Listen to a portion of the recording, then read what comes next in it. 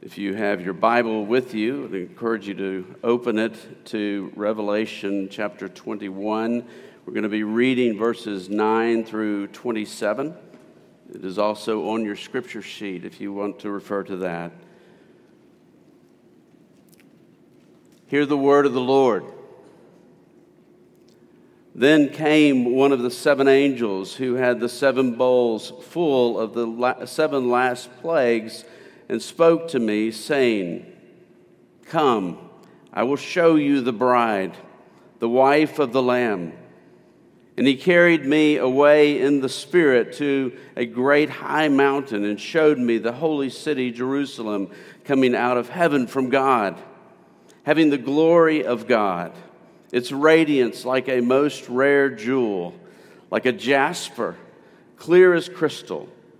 It had a great high wall with 12 gates, and at the gates 12 angels, and on the gates the names of the 12 tribes of the sons of Israel were inscribed.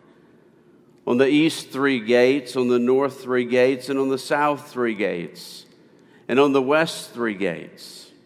And the wall of the city had 12 foundations, and on them were the 12 names of the 12 apostles of the Lamb. And the one who spoke with me had a measuring rod of gold to measure the city and its gates and walls. The city lies 4 square, its length the same as its width.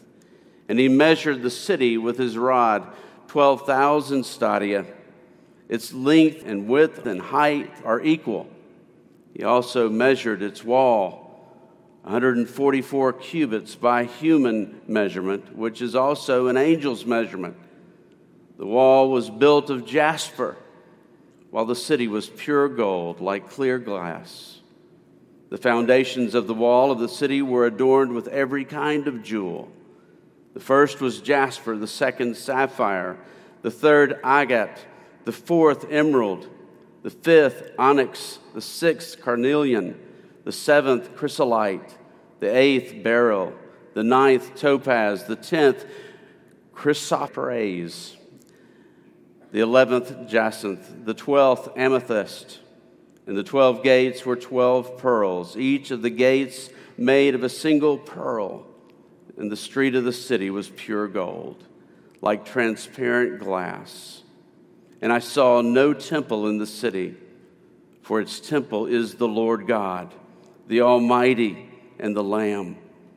And the city has no need of sun or moon to shine on it, for the glory of God gives its light, and its lamp is the Lamb. By its light will the nations walk, and the kings of the earth will bring their glory into it, and its gates will never be shut by day, and there will be no night there. They will bring into it the glory and the honor of the nations, but nothing unclean will ever enter it, nor anyone who does what is detestable or false, but only those who are written in the Lamb's book of life. The word of the Lord.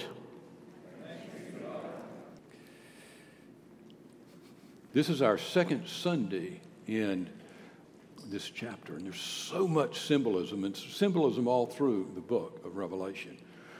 But it is difficult here in the 21st chapter to really, just in a couple of Sundays, get to the depth of this chapter and the wonder of this chapter. So if you weren't here last Sunday, I would encourage you to go online to our website and listen to last week's message. The preacher wasn't much, but the message was really blessed of the Lord. And it will help you to understand this morning more fully if you'll go back to that prelude and listen to it. As always, before we come to this passage, let's pray and ask the Father to teach us. Let's pray together. Our Father, we gather as your priests this morning We have striven this week to be your prophets out there in the Mid-South, to be salt and light for the gospel, for Christ. But you've also called us to be priests, to come before you and intercede for the world around us. We come this morning thanking you for how you've answered our prayers, how you've answered our prayers as priests for our families, for our brothers and sisters here in Christ, at Christ's covenant, for how you've answered our prayers concerning illness and sickness and hurt. Our Father, we come this morning to pray for Mike McNannis as he has surgery tomorrow. We pray that you would bless that surgery, bless everyone associated with that surgery, that they'll see and hear what they need to see and hear to do what needs to be done. I pray that you would give him a calm heart, a heart of peace.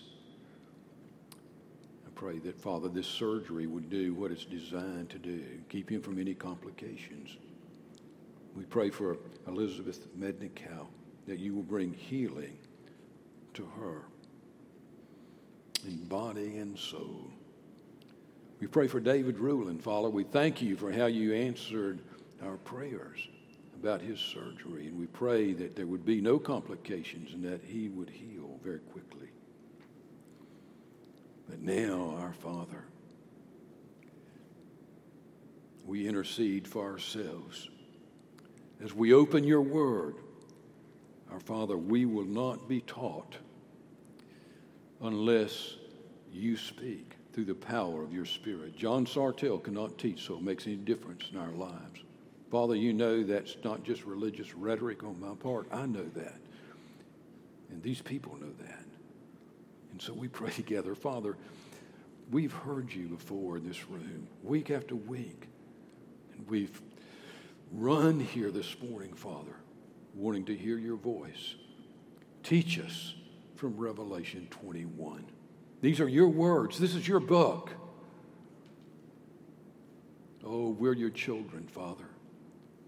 Children simply asking their Father to tell them the story.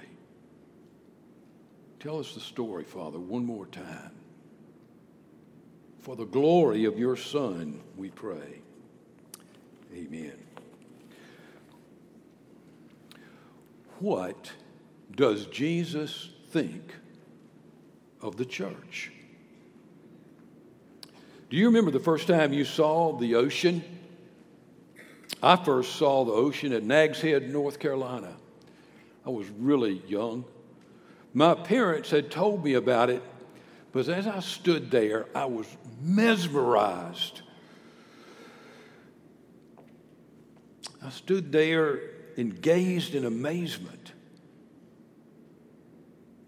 When I tried to tell my children about the ocean, I realized what my parents had realized when they tried to describe it to me. There just aren't words. There's no sufficient words to describe the sight of the vastness and beauty, the power of the ocean. So how did Jesus choose to describe his church? How did he choose to describe the people of God in glory? How did he choose to describe the people of God in the new earth, the renewed creation? By the way, I've realized something this week. In our study of Revelation, we have seen that it's a picture book, a book just filled with visions in every chapter. It's not, and we've said this over and over again, it's not a didactic teaching book like Romans or Ephesians. It's not a narrative like the book of Acts, but it's filled with visions. It's a picture book. And this week, for the first time, I realized why. Words would not possibly explain the wonder and the mystery. Words could not capture the astounding, astonishing, dazzling sights.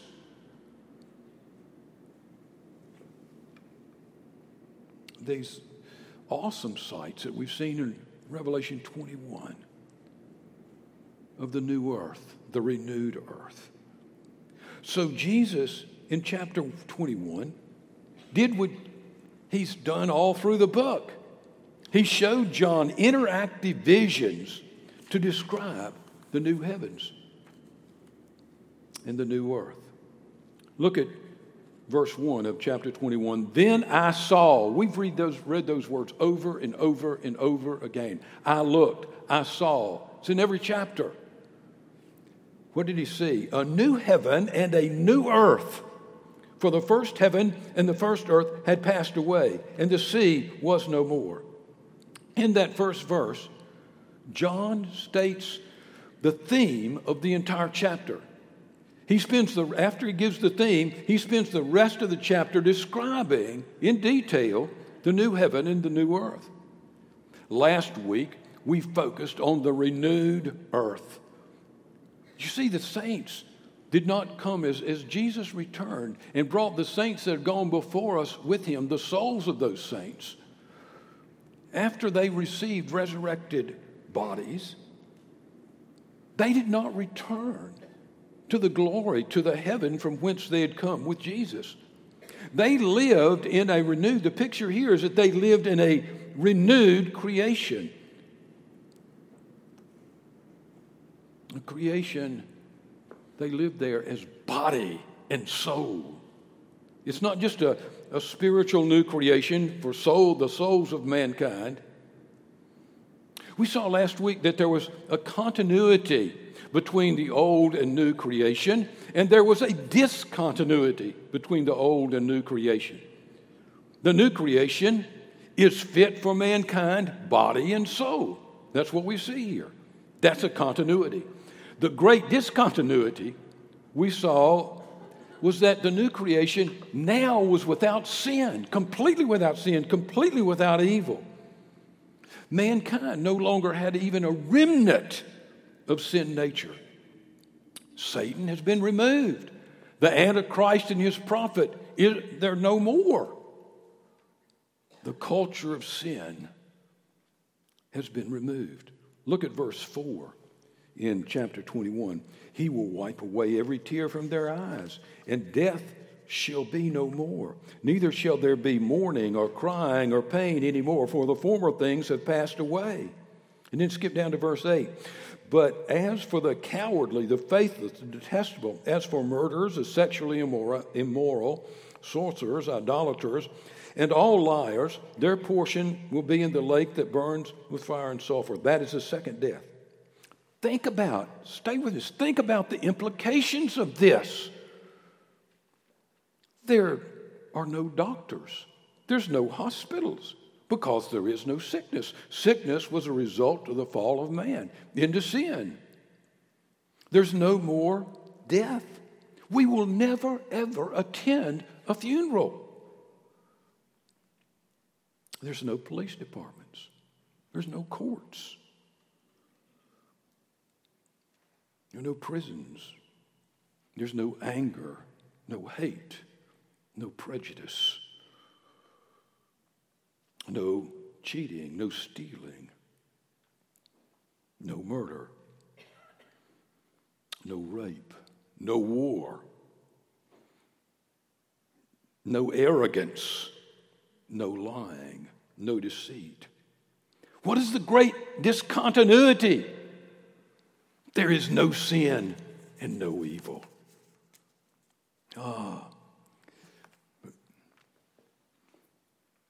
Maybe you're saying what I say about this chapter as I've looked at it in the past. But the metaphors here, the metaphors in this chapter seem so confusing.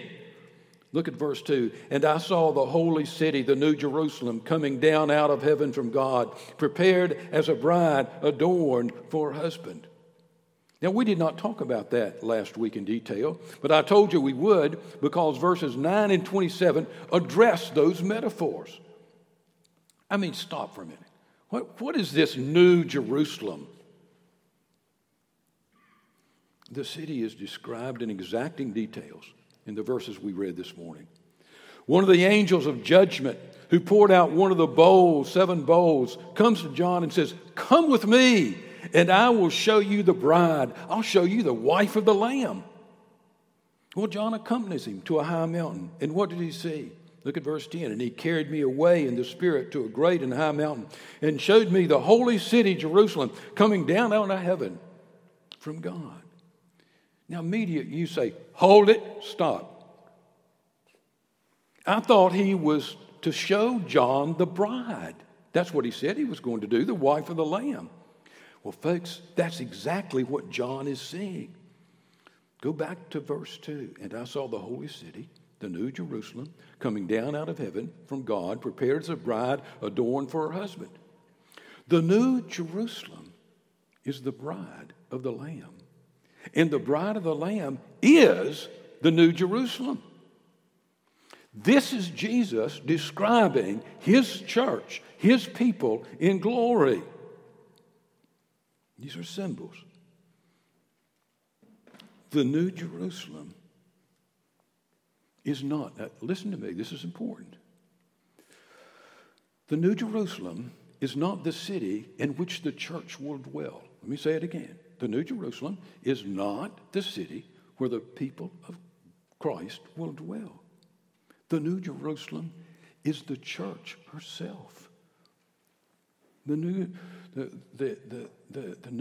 creation, the new Jerusalem, is not the city where we'll dwell.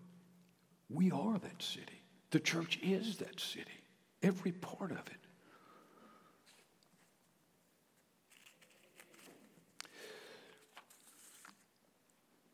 What is Jesus saying then as he gives John this picture? He gives us this picture. This is a church that spans the ages and the nations and the civilizations. This morning, we confessed that we believed in the Apostles' Creed, that we believe in the Holy Catholic Church. No, did you notice that the word Catholic there is not capitalized? We're not saying we believe in the Holy Roman Catholic Church.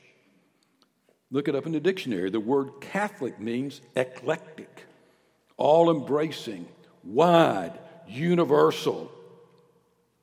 It means the Church of Jesus Christ that spans the ages, nations, and civilizations. Look at verse 12. Where do we get this? "It had a great high wall with 12 gates, and at the gates 12 angels. And on the gates the names of the 12 tribes of the sons of Israel were inscribed. On the east 3 gates, on the north 3 gates, on the south 3 gates, and on the west 3 gates. And the wall of the city had 12 foundations, and on them were the 12 names of the 12 apostles of the Lamb." So you see, you have the saints. The city has the saints of old, has the saints of old Israel.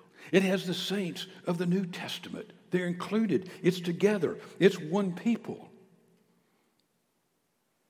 Remember in Revelation chapter 4 where John first saw heaven and all of its glory, and he saw the Father's throne there in chapter 4, and around that throne were 24 other thrones. And 12 of those thrones were for the tribes of Israel, were for the patriarchs of Israel. And 12 of those thrones that made up the 24 were for the apostles in the New Testament.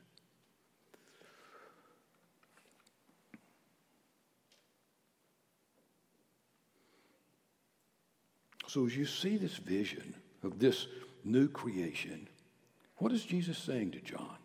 Jesus is picturing his church, a church that's from all times, spanning all the ages, spanning all the nations and all the civilizations.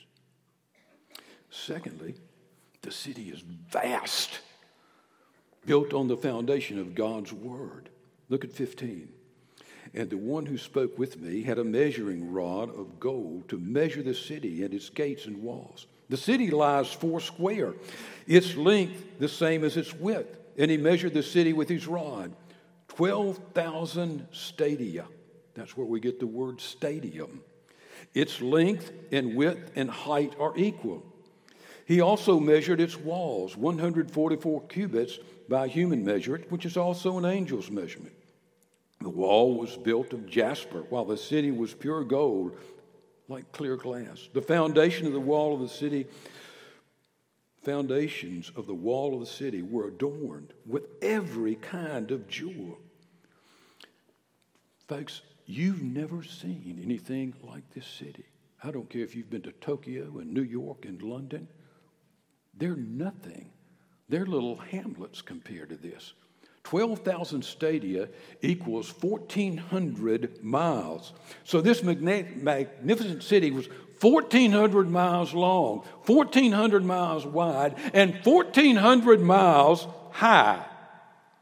In John's day, it would have covered the area from Israel to Spain, from Africa to northern Europe.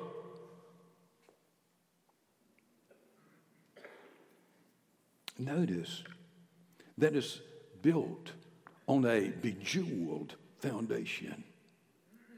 Why does he mention this foundation a second time? He's already mentioned it in verse 12, and now he mentions it in 14, and then again in 19. Look at 14. And the wall of the city had 12 foundations, and on them were the 12 names of the 12 apostles of the Lamb. Paul had written about the church that God was building in Ephesians. He spoke to the Ephesian church about it. I want us to pretend for a minute that Paul is here speaking to us this morning, and he's telling us what he wrote the Ephesian church, and it's what he would say to us. Look what he says. So then you are no longer, he's speaking to a church that is made up primarily of Gentiles.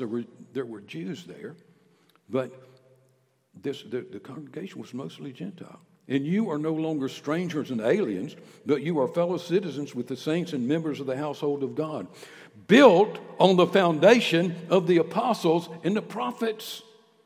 It's a parallel to our passage this morning. Christ Jesus himself being the cornerstone, in whom the whole structure, being joined together, grows into a holy temple in the Lord. Isn't that beautiful? In him you also are built together into a dwelling place for God by the Spirit.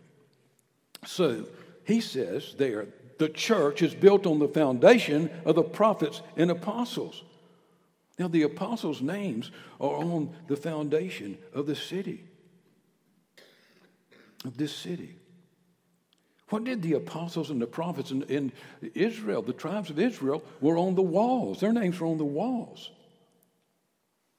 What did those prophets in old Israel represent? What did the apostles represent? They spoke the word of God. They wrote what God, the Holy Spirit, revealed to them. The foundation of the church, whether it's the church in glory to which we're headed, or whether it's the church here or the church in Ephesus, the church is built on the foundation of God's word. That's our foundation. It's not John Sartell. It's not the leaders of this church. It's the foundation. Our foundation is the word of God. We sing a hymn frequently here, and we'll sing it over and over again. How firm a foundation. It goes, the first verse, how firm a foundation, you saints, for the Lord is laid for your faith in his excellent word. What more can he say than to you has said, to you for refuge, to Jesus have fled. Notice in verse 19 that this great foundation, who does this? I mean, you can go down in your basement and look, the foundation of your house. Do you have any jewels there? Do you have any diamonds? Do you? Do you have any gems down there? Inset in the wall? Well, look at verse 19. The foundations of the wall of the city were adorned with every kind of jewel. The first was jasper, and he goes on. Brian, you did a great job this morning with the names of the jewels. You must have had some experience with this. Those valuable jewels inlaid into the foundation speak of the preciousness of the revealed word of God. Is that how you look at Scripture? Honestly. This was powerful to me this week to understand. I had to say, John, is this like gold to you? Is this like diamonds to you? Is it that precious to you? It's the difference. The Word of God, the gospel is a difference between life and death. It's a difference between life and death, not only in my life, but in my family and your lives. What does anywhere where we've seen the work of the Antichrist, whether it was in the first century or in this century, what is the first thing that's done? Scripture is destroyed. Scripture is taken away. Before they burn the churches, they'll remove the Bibles. It's the Word of God. It's the foundation of the church. That's the picture here. The city is vast. This vast. Have you ever seen a city? 1,400 miles wide and long.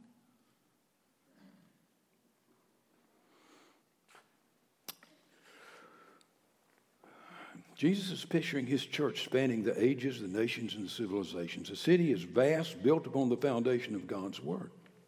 Now, these points speak of the vastness and glory and wonder of the church, of the New Jerusalem, the new creation.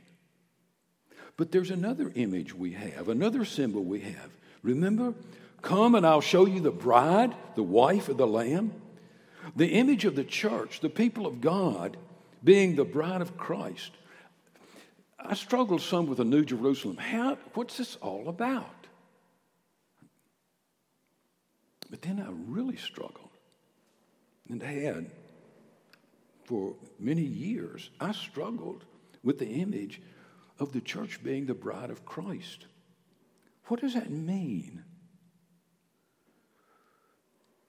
In the Old and New Testaments, the people of God, it's not just in the New Testament, the people of God are pictured as the bride, the wife of God. In the Old Testament,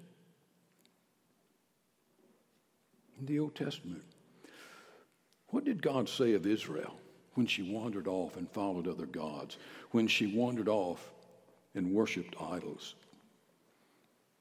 God called her an adulteress. God called her a prostitute. She was committing adultery. Why? Because she belonged to God. Why are the walls and foundations filled with jewels? Why are the gates made of one pearl? Because the New Jerusalem is the bride of Christ. The bride's always dressed. The bride's always dressed in this wonderful bridal garment and gown. There's always jewels involved. And here's the church, the bride of Christ. She's bejeweled. What is Jesus saying? And what does this mean? Well, ask yourself, what's the main characteristic of marriage? What's the main characteristic of marriage? What's the main characteristic of that thing that exists between a husband and wife? A close, intimate relationship. When the church is pictured as the bride of Christ, the main emphasis, if you go back and look in Scripture, the main emphasis is on a close, intimate relationship. Look at Revelation 21, verses 2 and 4. And I saw the holy city, the New Jerusalem, coming down out of heaven from God, prepared as a bride adorned for her husband. And I heard a loud voice from the throne saying, Behold, the dwelling place of God is with man. He will dwell with them, and they will be his people, and God himself will be with them as their God. Do you see it? He just speaks of relationship. Well, God, in those verses, just states that relationship. He just states that relationship. But in the verses we read this morning, the intimate and close relationship is pictured in the vision. Look at verse 22. And I saw no temple in the city, for the temple is the Lord God Almighty and the Lamb. So where is God? Where is God in the New Jerusalem? Where's the temple so we can go and worship him? He says he will dwell with them, and they will be his people, and he himself is a temple. His presence permeates There's no temple. You walk around looking for a temple in this huge city, 1,400 miles this way and that way and up. Where's the temple? The temple is everywhere. God is there with his people, with his bride. There's a beautiful picture of that intimate relationship that is set before us in verse 16. And most people will miss it. Look at verse 16. The city lies foursquare, its length the same as its width.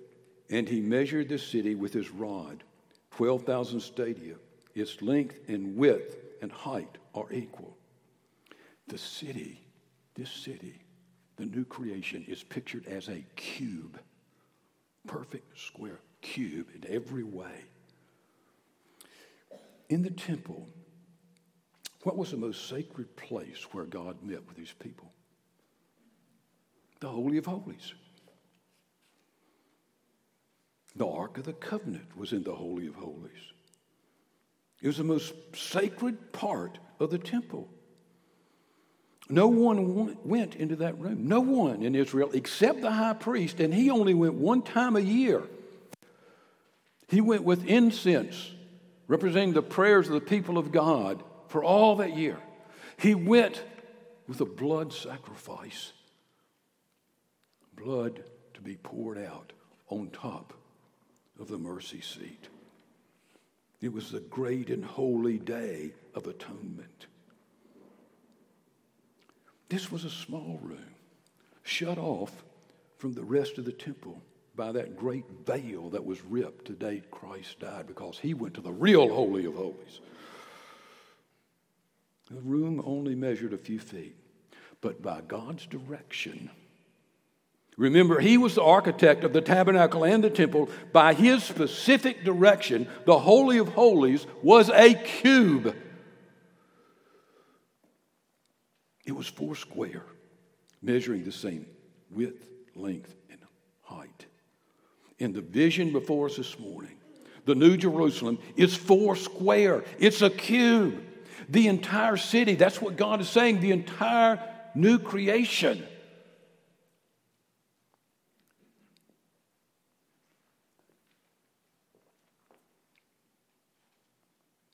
is the Holy of Holies.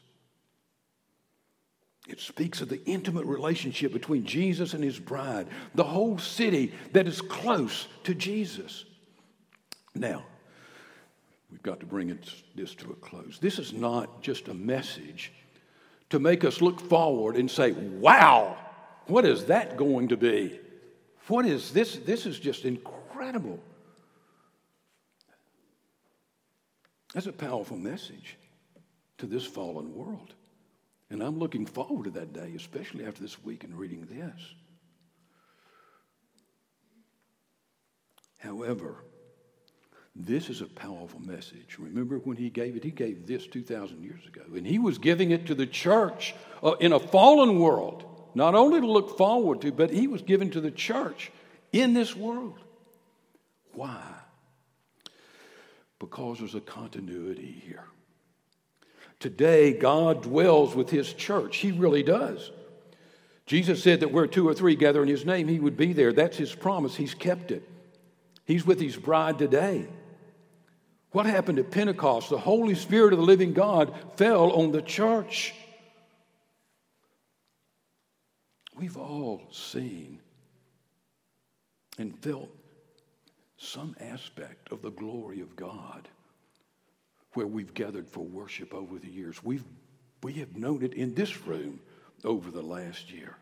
It's just a pale shadow of a coming day when the glory will be seen and known in a way we've never seen or known it before. But still, there's a shadow of it, and you know it.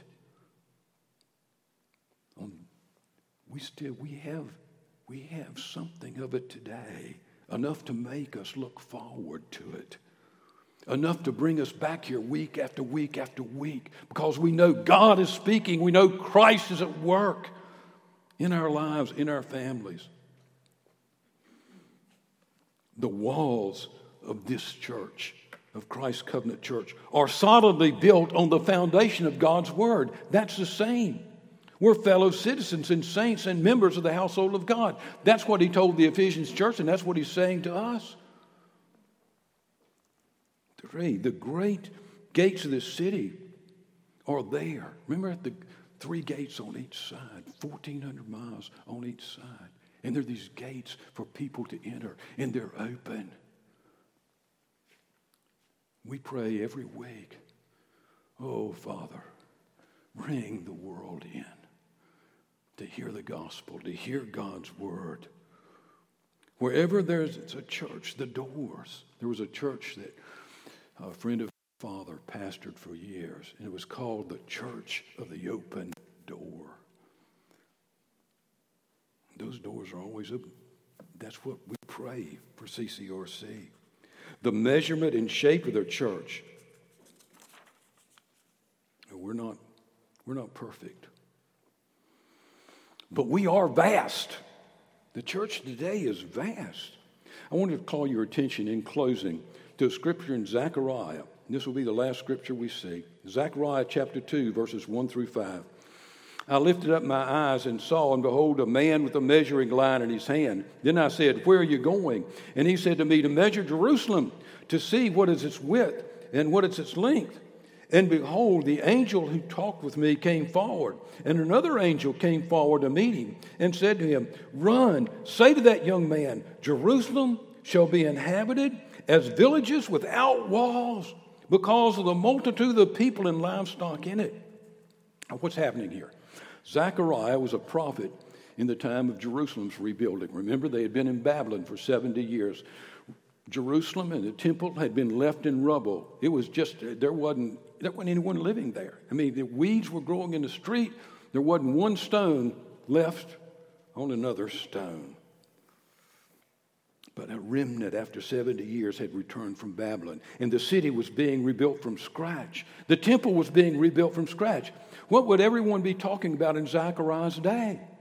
The old folks there that could remember would be talking about what Jerusalem used to be and what the temple used to be. And the young people that were building the new one were saying, this is what we want it to be. And then you had to be the naysayers, the discouragers who said, well, it'll never be like it once was. And God gave Zechariah a vision pertaining to the matter. And Zechariah saw a man in his vision with a Stanley tape measure, a huge one. And Zechariah asked him, where are you going with that tape measure? He said, to measure Jerusalem. Now, there had been an angel present with Zechariah, and another angel showed up on the scene and said, go catch that young man with a tape measure. Measure Jerusalem? That's a joke. How would that be possible? You seriously think you can measure the city of God? Let me ask you a question. When John wrote this, and he has this vision of what it was going to be when Jesus returns, do you think he could have imagined that the church of Jesus Christ would surge through the Middle East, through Europe, through the Americas, through Australia, through Asia? Do you think he envisioned what we've seen of the church in our day? In the remotest parts of the earth, we see it here, the gospel of Jesus Christ. In our text this morning, finally, in showing the church in glory, the presence of God permeates every square inch of that city. It's like being in the Holy of Holies.